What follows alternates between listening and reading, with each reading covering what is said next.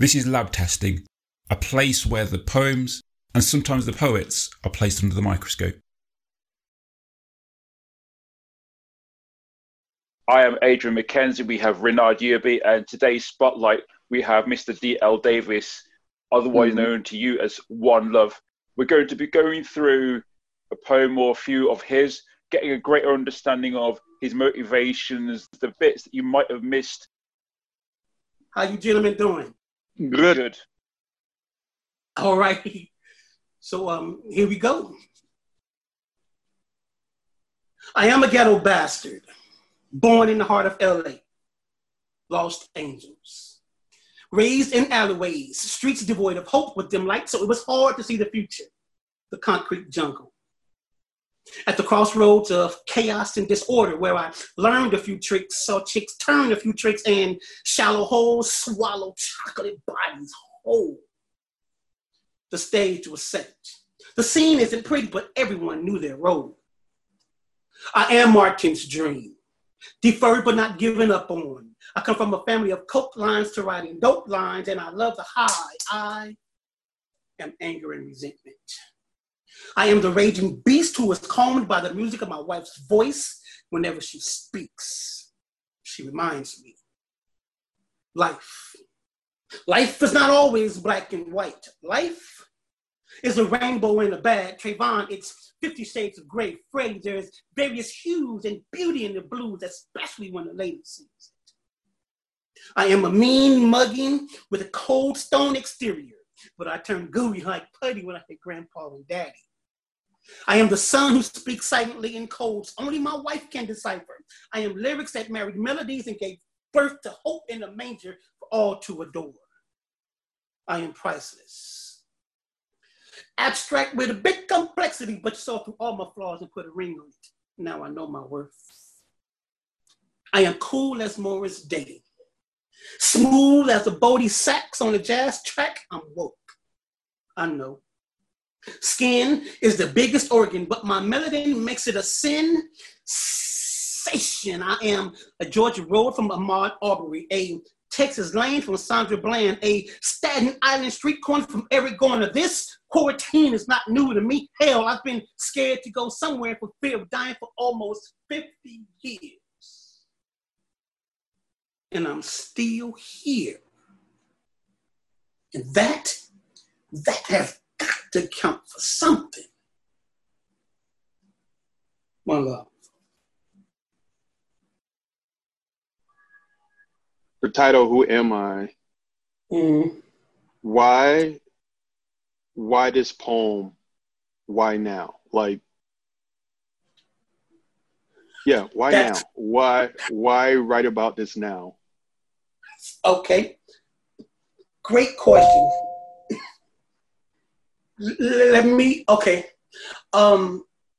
A few months ago, via Instagram, the challenge was presented. And it's called the Who Am I Challenge. And from what I understand, when I come in, right, this cat by the name of Obi West started it. I could be wrong, but from what I know, Obi West started it. And then Prentice Powell got a hold of it. That's when I saw his piece first. He was like, thank you. I accept the challenge, and it's called Who Am I? And I was sprung at that point. I was hooked. Prentice did his piece, and I was like, yo, I want to do that. Now, the crazy thing is, so that's why now for this poem here. But in fact, I wrote a quote unquote Who Am I piece years and years and years ago, which is now my signature piece entitled I Have a Dream. So in some ways, no, it doesn't say the same thing, but it's very similar.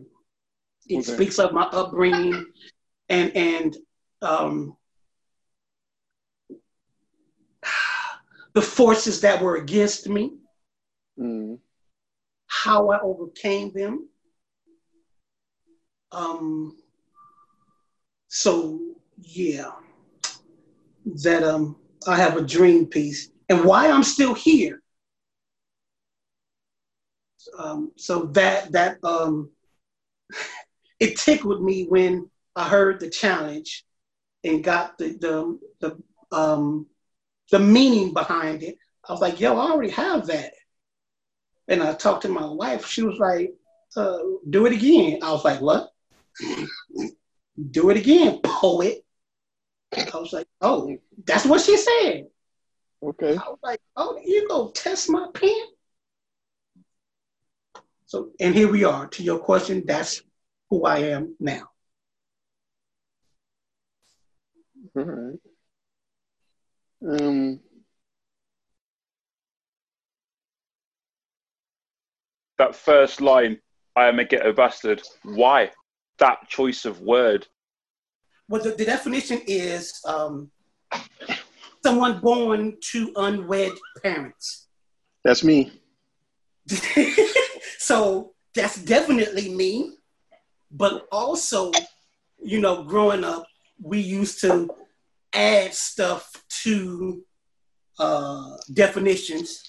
So we would also use that word as someone without a father. The father is missing, not in the home. Okay.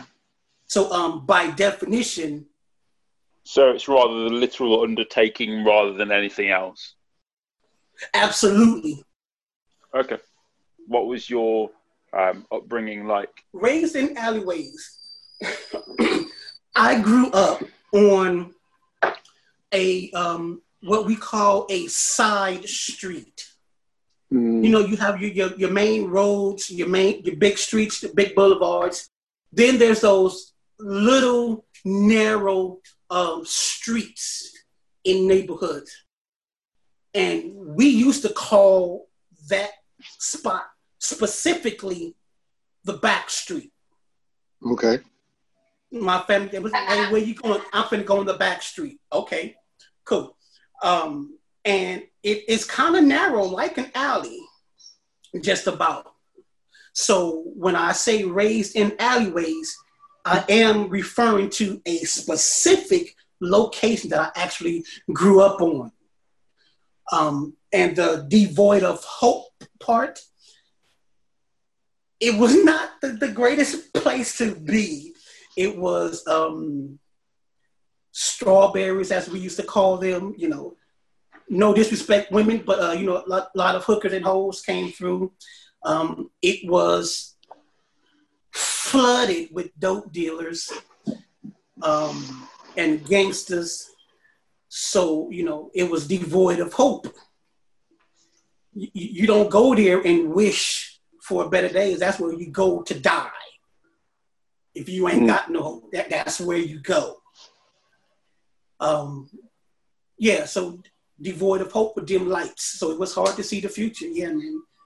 It was not very hopeful growing up in that environment unless you was a very strong person and you had outside sources telling you you can do better than this. What I'm looking at, I can't, hold on. I have to scroll down. I have it also on my phone. Hold on a second. Oh, okay, cool. Hold on. The last, I don't know, the last stanza. I know skin is the biggest organ, but my melanin makes it a sensation. I am a Georgia road from. Yeah. That also, for me, you could also like, that could be a start of a whole nother piece, or it could also be moved to like almost to the beginning. Like you can also make this an introduction to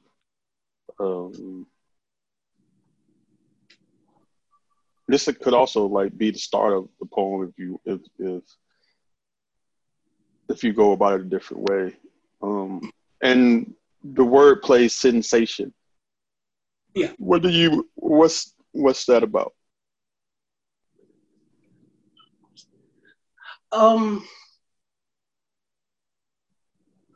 I've heard, and I imagine this is not new to Black folks, where we are born, unfortunately, behind the 8 ball, generally speaking, because of our skin. Mm-hmm. It has been said that it is a sin. Being Black is just bad. I mean, we've lived that narrative. It's a bad thing to be bad. So that makes it a sin. But it takes a strong person to be like, no, this melanin that we have, it's a sensation. It's beautiful. It's magnificent. Y'all hate it so much because y'all ain't this. Okay. So I made a play on word. It's a sin? No, man, it's a sensation, bro. Okay, I got you. I think that is a piece of wordplay that perhaps works best because you are American. Yeah. It's not something that most other English speakers can kind of get away with. Yeah, it's cool. I do agree that you could start the poem with that. I like that more than I Am a Ghetto Bastard, although that kind of has the shock value. I know skin is the biggest organ, but my melanin makes it a sensation. I am a Georgia Road from Aubrey A, Texas Lane from Sandra Bland, and I understand why you've put it there, because you're then in a rhythm that allows you to kind of take it to that end which you leave us all wanting a little bit more on. But to open with that brings me in a whole lot more straight away. I'm already going, where's he going to go with this? Where's he going to go with this? And maybe it is because we all know those names that you've mentioned, why it's perhaps better to save them for later. I'm just kind of thinking about the different ways that I would have put that in. And I guess there's going to be about 1 billion poets that are all mentioning those same names.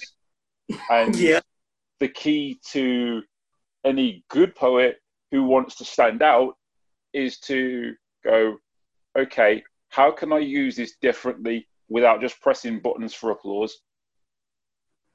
And I think that, so I can applaud your construction to that extent.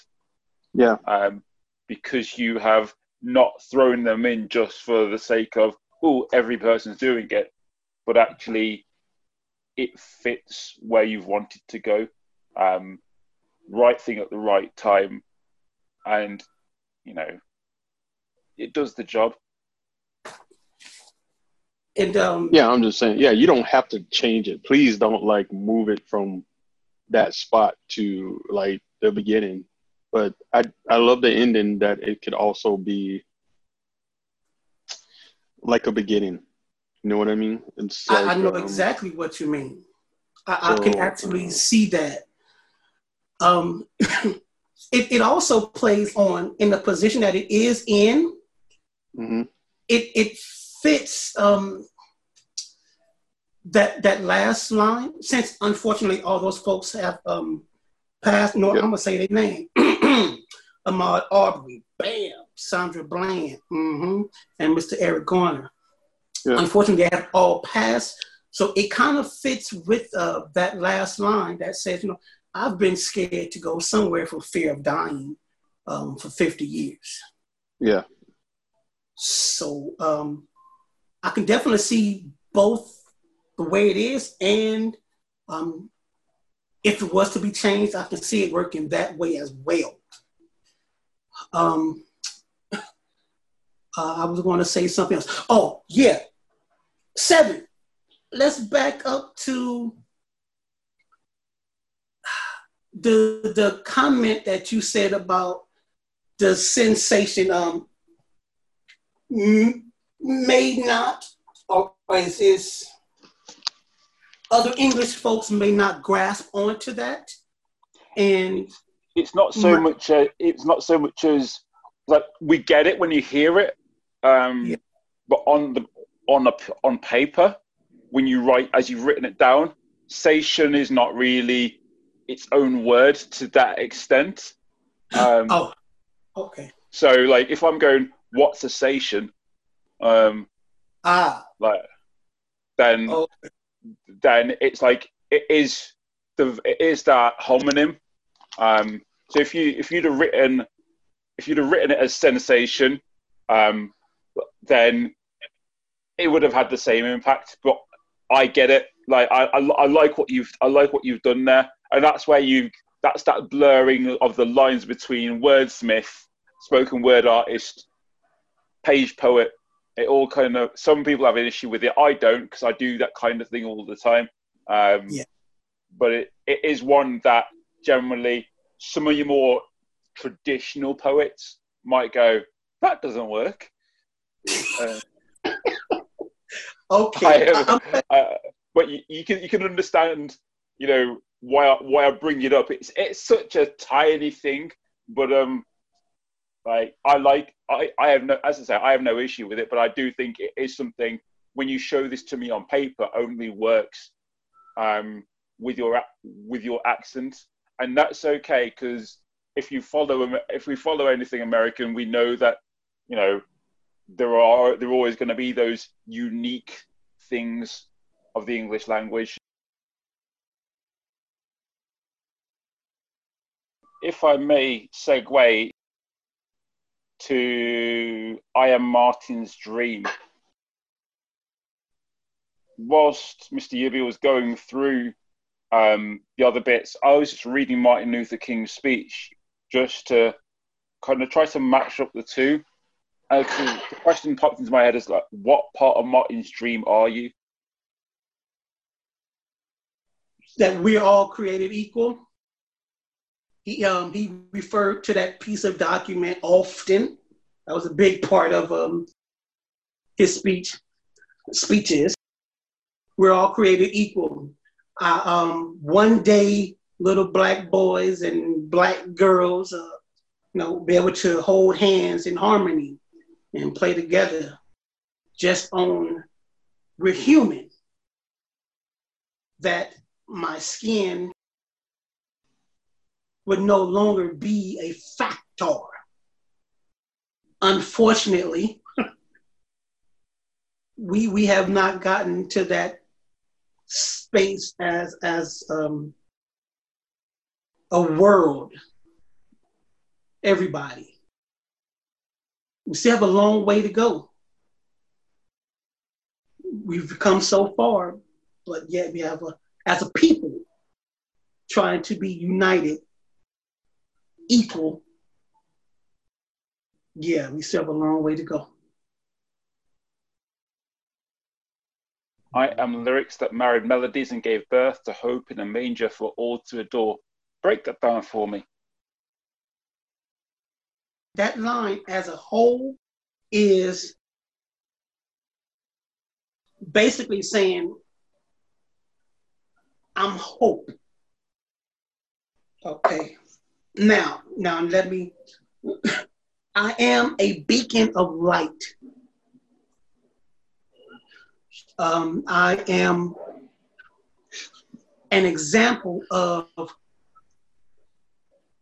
what is possible. I want to be those things also when my grandson looks at me. Mm-hmm. Like, wow, I can survive and be someone. Yes, young one, yes, you can. So now that's generally what that line means. As I dive deeper into it, I am lyrics that married melodies. Well, that was a way, since the fact is, I love words. poetry and music behind my poetry. So I am the lyrics. Me as a poet, I'm the lyrics. We put it together with melodies. Wow, that's a beautiful thing. Anybody, when they add their poetry to music, it takes it to another level if it's done right, of course. Now it gives those two elements becomes one, and now it gives it this whole new great meaning. Well, hell, that's awesome. Just to get behind like your creative on this, what graphic or picture comes to mind when you read this, or if this isn't a book? Not all the poetry books have like accompanying graphics, some do, but if this was on a book, what picture or graphic would you want to pair this poem with? And then the second part of that is, if this is supposed to be like an audio, what type of beat or genre of music would you want to be accompanying like this piece? So part A, what picture? Part B, what music? Wow. Honestly speaking, I've never thought of one image to go with this piece.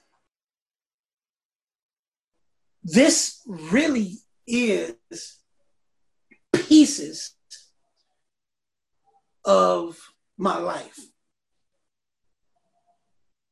When I read certain paragraphs, I see different stages in my life growing up. So the first stanza, raised in alleyways, streets devoid of hope. I see the back streets that I grew up on. I am Martin's dream. That line right there gives me a whole nother picture. So to bring it home, I'm having a difficulty, or let me rephrase that. I have not tried to think of one image to encompass all of that. That's, since I got several images, I haven't sat down to think about it to try and just come up with one image that be like, ooh, that's the one that says all of this. I would love to work with some artists to see if we can make that happen. The second one, as far as what kind of music, off the top of my head, it would be something, is it slumber? Is that the right word? I think that's the right word. Something real mellow. I don't want it to be like scary sound, but a saddened mood. That's the top of my head. Reach out to it, brother. We try to make something happen. Trying to put this right. Who are your inspirations when it comes to poetry? And it doesn't have to be poets, but like, who do you draw your inspiration from? Who do you read? If it's not poets, like what other authors do you read? And by reading them, do they help you with your creative process? Yes. And here we go. I appreciate you saying it doesn't have to be poets. I will narrow down my inspirations for the sake of this segment that we're doing. You two may already know Prince is it for me. Yeah. Good music, inspiration, poetry. I draw all of that. and it's all good. I would also throw in Martin Luther King Jr. His speeches are full of hope and inspiration and the struggle not to give up, the determination. That's a better word. The commitment and the determination in making a better way. All of that is inspiration to me. There's even you two guys, keeping it honest. There's you two. Nah. Shut up, Mr. Adrian and Mr. Yearby. Y'all poetry, these types of talks, the talks that we have, all of that is inspiration. My wife, my daughters, this is where I get my inspiration from. And I'm going to end with Prentice Powell. Your second part of your question was like, oh God, something about the structure or how just like who do you read who do you read and as who do you far model your poetry after? Not like copying their style, but just like yes, that's the part I was trying to get at. Yeah, I like listening to different styles, and that would be you, Mr. Yearby, when I want to mellow it out, when I want to get sensual, not what's the word I'm looking for? Not X-rated. I got you. You are a master when it comes to sensual, erotic poetry. And it's not like, oh my God, I'm so disgusted. You're never that.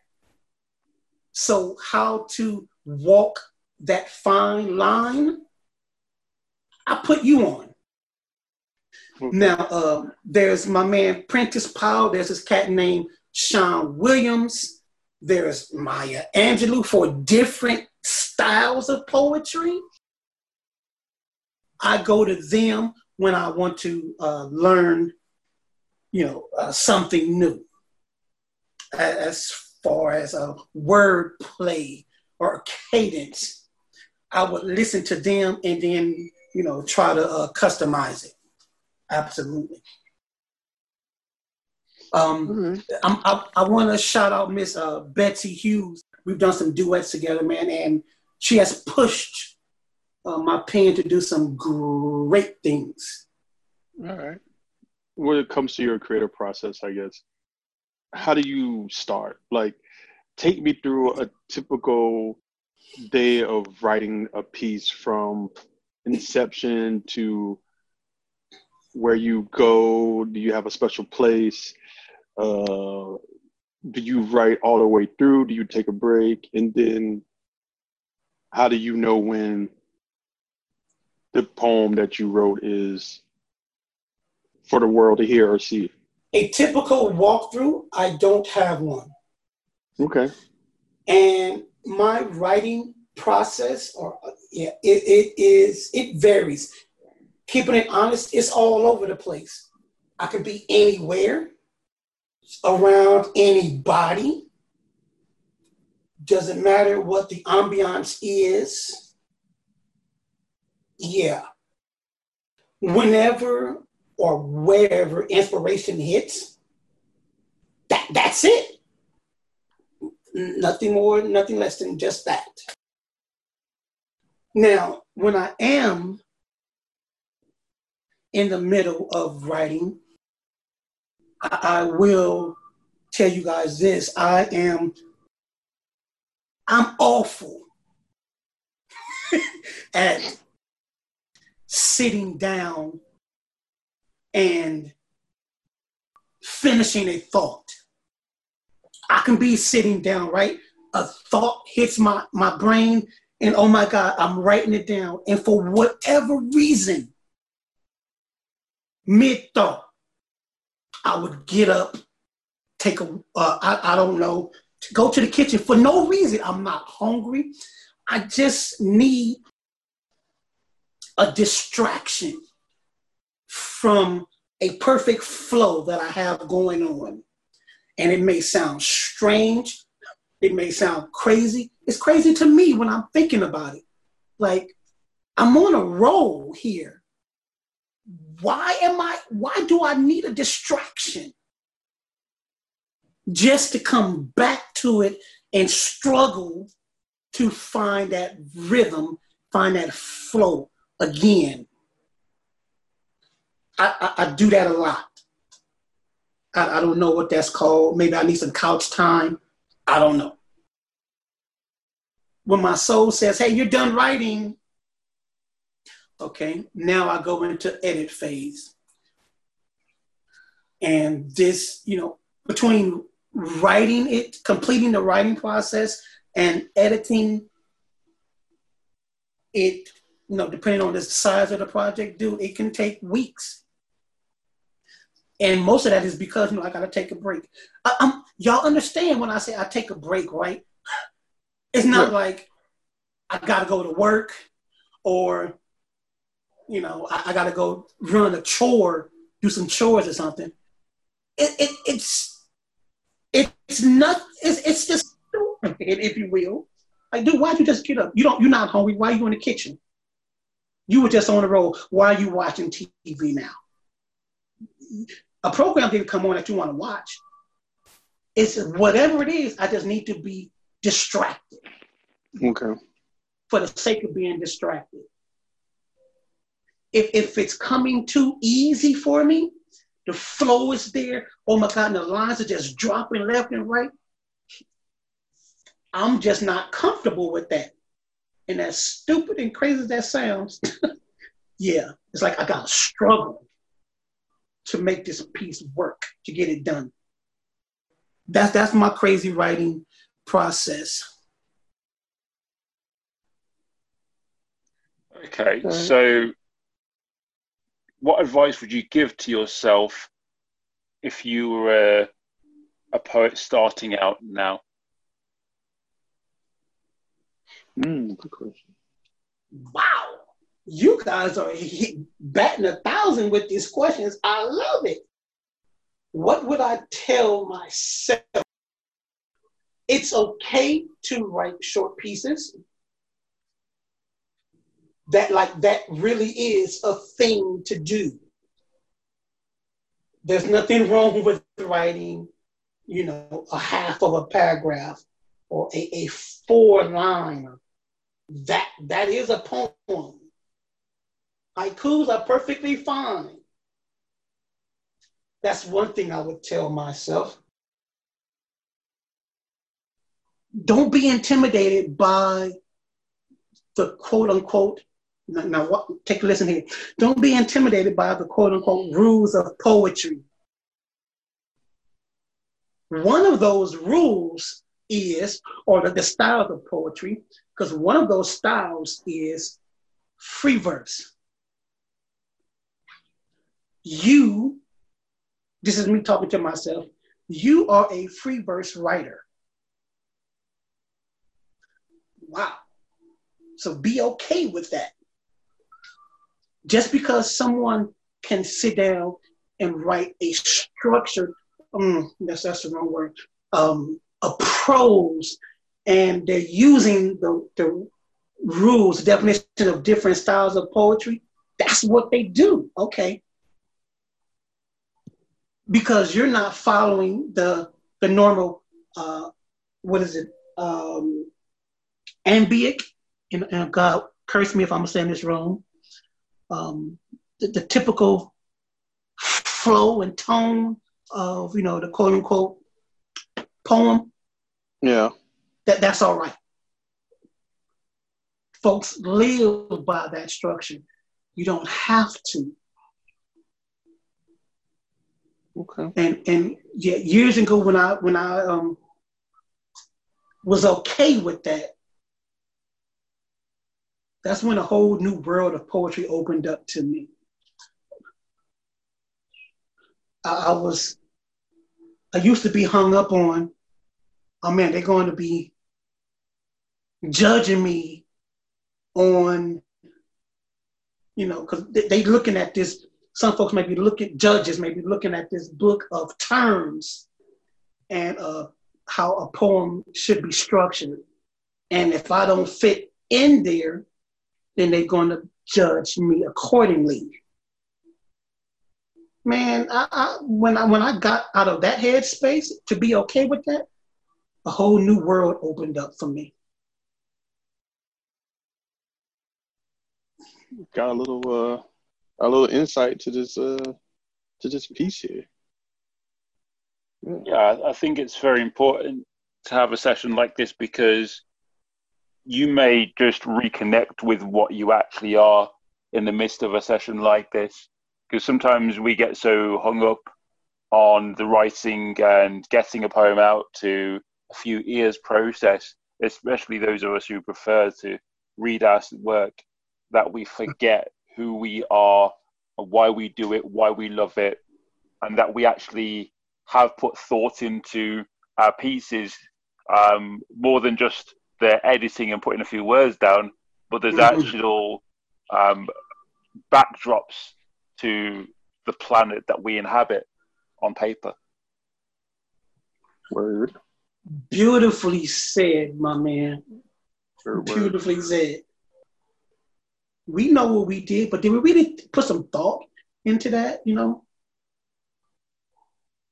Probably not at the time we wrote it, but this is just another opportunity to dive into our own process.